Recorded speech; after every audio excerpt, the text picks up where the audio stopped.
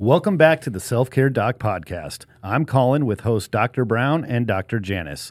We are going to continue our conversation today about values, boundaries, and communication. So stay tuned. Have I been dethroned, Colin? We're testing you both out. All right, listeners out there, you have to vote. Please don't do that. You just didn't like me talking about your bass boat. Oh, I'd love to talk about my bass boat. Everybody with a bass boat wants to talk about Yeah, the bass boat. it's like Jeep owners or Harley owners. We have a special bass boat wave. We don't need to get into that. All right. Can you pull me water skiing? I love to water ski. Yeah, it just won't be very fast. Well, gang, welcome back. It's so great to have you. Again, I'm your host, Dr. Joshua Brown. We've got Dr. Janice and Colin, Mr. Colin. We're trying to come up with a cool nickname for him, so we're going to keep working on that. Colin, I want to tie back to something as we're talking about values and communication and what was Boundaries. Boundaries. Oh my gosh. Yeah. Something you talked about in the last episode, I think, was really important. Was you were talking a little bit about co-parenting, and overwhelmingly, there's a lot of misconceptions about co-parenting and how to make it more effective. And so, I'd like to kind of jump back into that as we're kicking this off. And really, the idea of co-parenting, and this is a very simplified version or construct, is that co-parenting basically says, what we did in our married life together, we're now going to do in two separate homes. The same values, the same enforcements, the same kind of consequences. And the problem with that, especially from a clinical perspective, is if those things worked, then you might not have been divorced. Well, yeah, and from a practical perspective, it didn't work. Right. And so it's really important that when we look at that, there's a newer age mindset. It's the idea of parallel parenting. And what parallel parenting says is what I do in my home with the kids is my responsibility or my choice. What you do in your home is your choice. Now, you would hope that the other person would do something similar values-wise, but it means that you can't parent the other parent.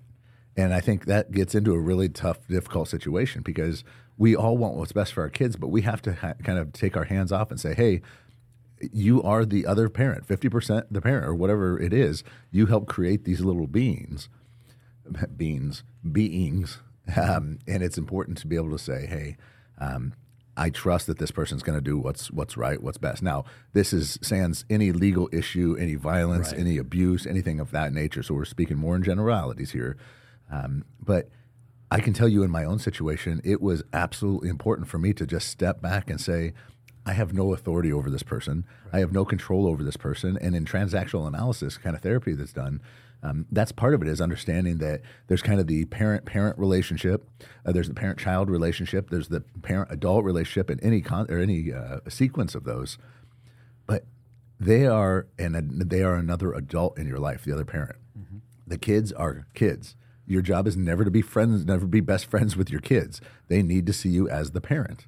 And so often what happens is we can be talking to somebody else, and I know I'm going to get hate mail for this one, but we can be talking to somebody else, and then we try to offer advice or feedback or input, but they're not asking for it, which then puts us into the parent role and them in the child role, even with another adult. This happens in divorce cases or separation cases all of the freaking time. But you've got to realize that is not your job. Your job is to focus on what is in the best interest of the children from your perspective during your parenting time.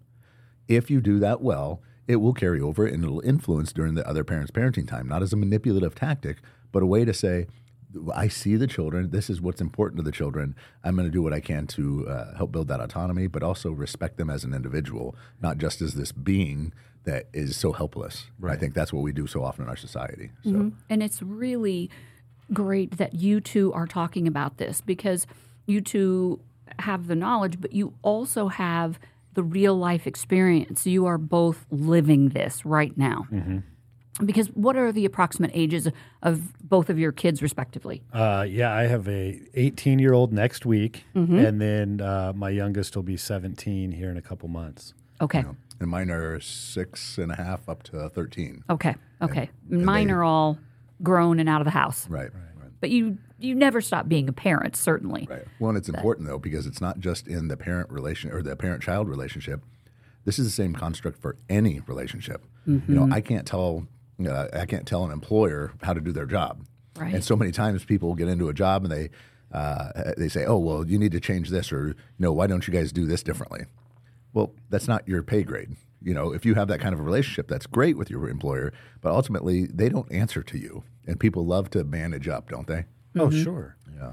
And I think and that's a completely another topic, but, this idea No, it's not. It's exactly the same. of parallel parenting, it's, if you do a good job of respecting and understanding what the other parent is doing, again, like you said, full disclosure, we're not talking about extreme situations where you have to step in, but if you generally trust that the other parent is for the most part trying to do what's best for the child, if you do a good job of mirroring that, the other parent will. But the biggest thing is your children will see what's happening, and that, oh my gosh, mom and dad can get along. Like, there doesn't have to be this. And we talked about scorekeeping last week and all of these different things. And so where we kind of started that was just in being willing to have those conversations about boundaries with, my particular situation was with my ex-spouse, but,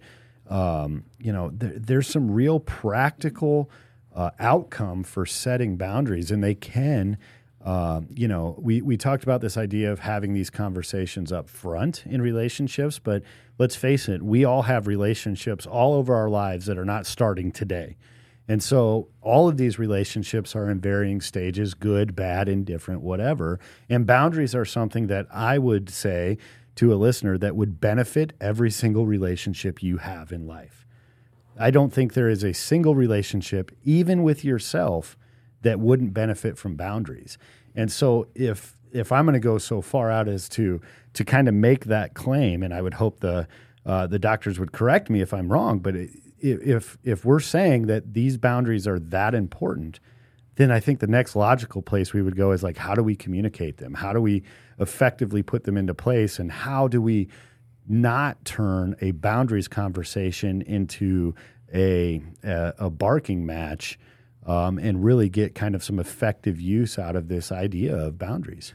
Yeah. And I think one of the biggest things we need to do is we need to really identify and restate what our needs actually are. When we do that, we're letting them know this is the topic, this is the focus, this is the thing that we're discussing, or the topic that's important to me at this moment. But I think in order to do that, we have to really set clear and reasonable expectations and kind of desires from this interaction. This is what I need from you. And I think in relationships, being able to say, I've really been struggling with something I've been wanting to talk about. What I'd like to do is I'd like to just sit down here with you, have this conversation, and at the end, I would love to hear kind of your feedback, kind of your input on it. But at the end, I really want us to be able to hug and give each other a kiss, just knowing that we are doing this together. Or, and it works the opposite way. If your partner or somebody in your life comes up to you and they start talking, it's being able to pause them and say, hey, I can tell this is something you're really passionate about. I really want to make sure that I understand and how to honor you best here, how to respect you the best. And so what do you need from me in this conversation? Do you just need a listening ear, or do you need feedback, or do you need me to call you out? What is the hope here? And people in my life know this. I'll use this all the time, where I'll say, I just need to say this out loud. I might sound like a complete doofus in this, and if I do, give me a chance to fix it before you respond. Mm-hmm. Because sometimes we just need to hear our own voice say it out loud, don't we? Right. Mm-hmm. And by doing that, I don't know that there's many times I've done that and I haven't changed something because I'll go off on a little tangent. Of course, we know that happens. And so being able to set those clear and reasonable ideas of what you're looking for. But also when we're talking about boundaries, and this is a really important one, only state boundaries that you're willing to actually enforce. So many times we make these things up, but we don't actually understand why we're doing it, and we don't consistently do that. And so if you give in here and there, you're actually shooting yourself in the foot, and you're teaching them, you're training people that, they can just keep pushing you. And that's why like this, as parents, the folks that do this idea of you've got till the count of 3. That is one of the dumbest parenting techniques in the entire universe because you're telling them they have 3 more seconds. Right. No, here's the line. Here's the consequence. You violated it. Here's what's going to happen now. Yeah.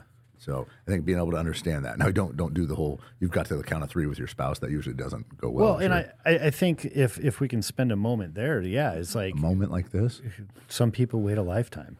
But anyways, regardless of that, You talk about boundaries that you're willing to kind of uphold, and giving that 3 seconds and all of that, but also having realistic, I guess, consequences, positive or negative, for those boundaries. And this shows up in parenting so often, and this is a boundaries conversation. Is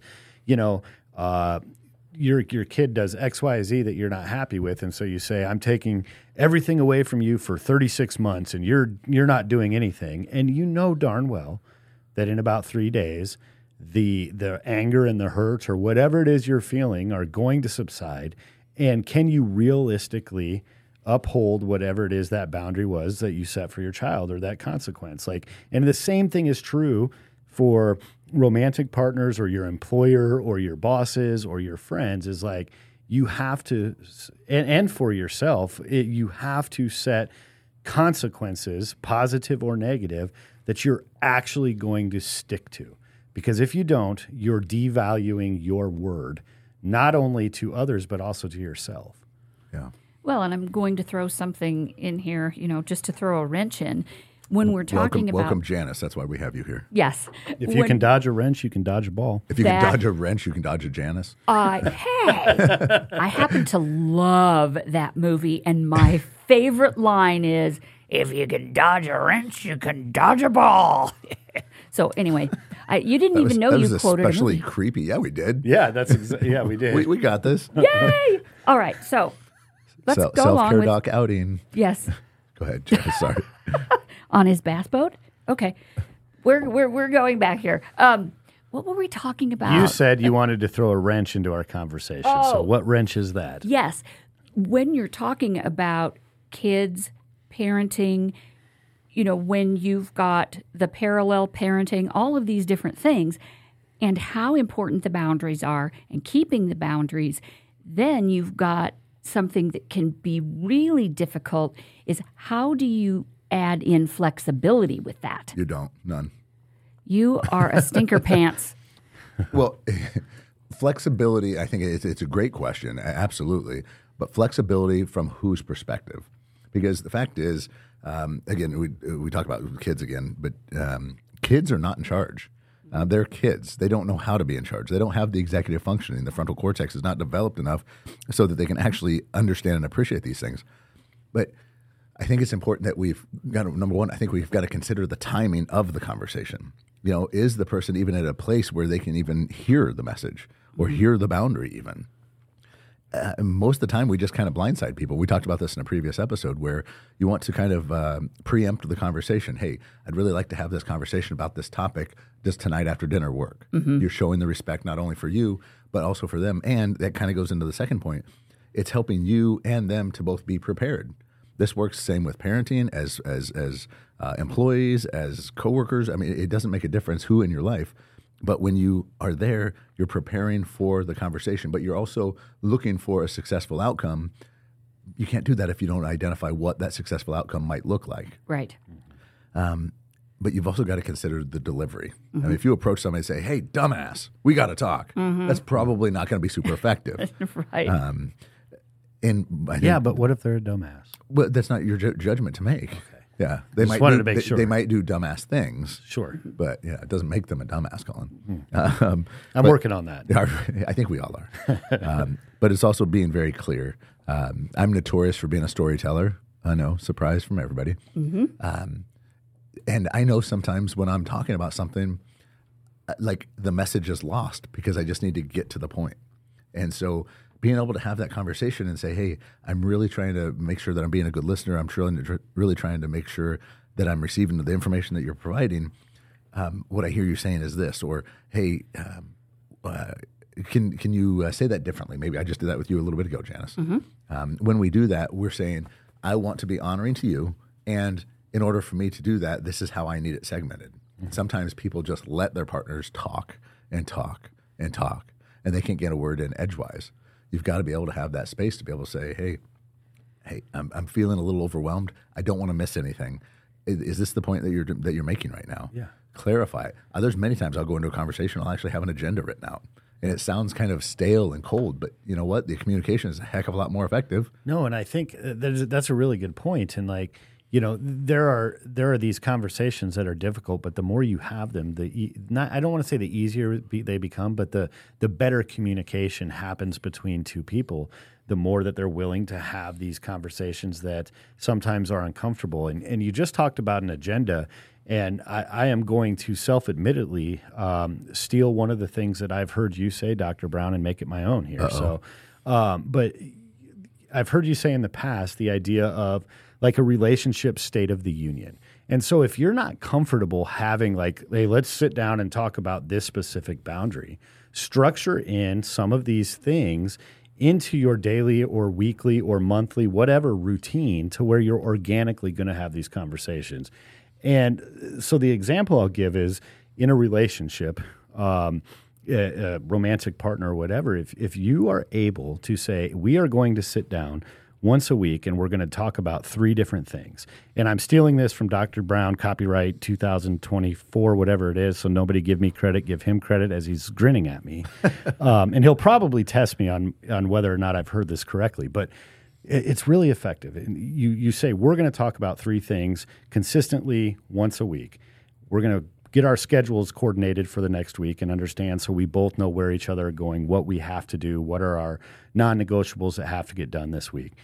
But then if you can say, hey, tell me something that I've done this week that you absolutely want me to continue doing because you enjoyed it.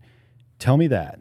And that's a great conversation to have. But then here's where the boundary comes in, and you don't know that you're talking about boundaries because it's a nice segue if you say, now tell me something that I've done in the last week that you would absolutely be okay if I never did again. Right there, you're allowing that person to set boundaries for you and open that conversation in a non-threatening way because you do it consistently. And guess what? You're going to be able to answer the same question. So what I'm getting at is like, it doesn't always have to be a confrontational, let's sit down and talk about boundaries. Figure out ways in your relationships to have these conversations, these meaningful conversations, and communicate. And I think that's at the essence of what we're trying to say is communicate effectively. It's not going to be the same. It's not a one-size-fits-all for every listener or every couple or every relationship that's listening to this. Figure out what works for you and use those communication techniques to have these conversations. Yeah, I think very well said. I thought you did a wonderful job of reiterating that. The one thing that I would add that I think is just as important, if not the most important, is what's a way I can pray for or encourage you in this coming week. Yeah. What do you have going on so I can understand what's happening in your world this week? When we actually have that understanding, we're actually sharing in that shared experience of life together. Mm-hmm. So thank you for that. So, gang, we're going to wrap this episode up, and we'll be back tomorrow, kind of close out with what are some tips and effective ways to have better communication throughout all of your different relationships. So make sure to stay tuned for that, and we will see you next time. Adios. You tell me you were wrong, but your words fall short on the ground.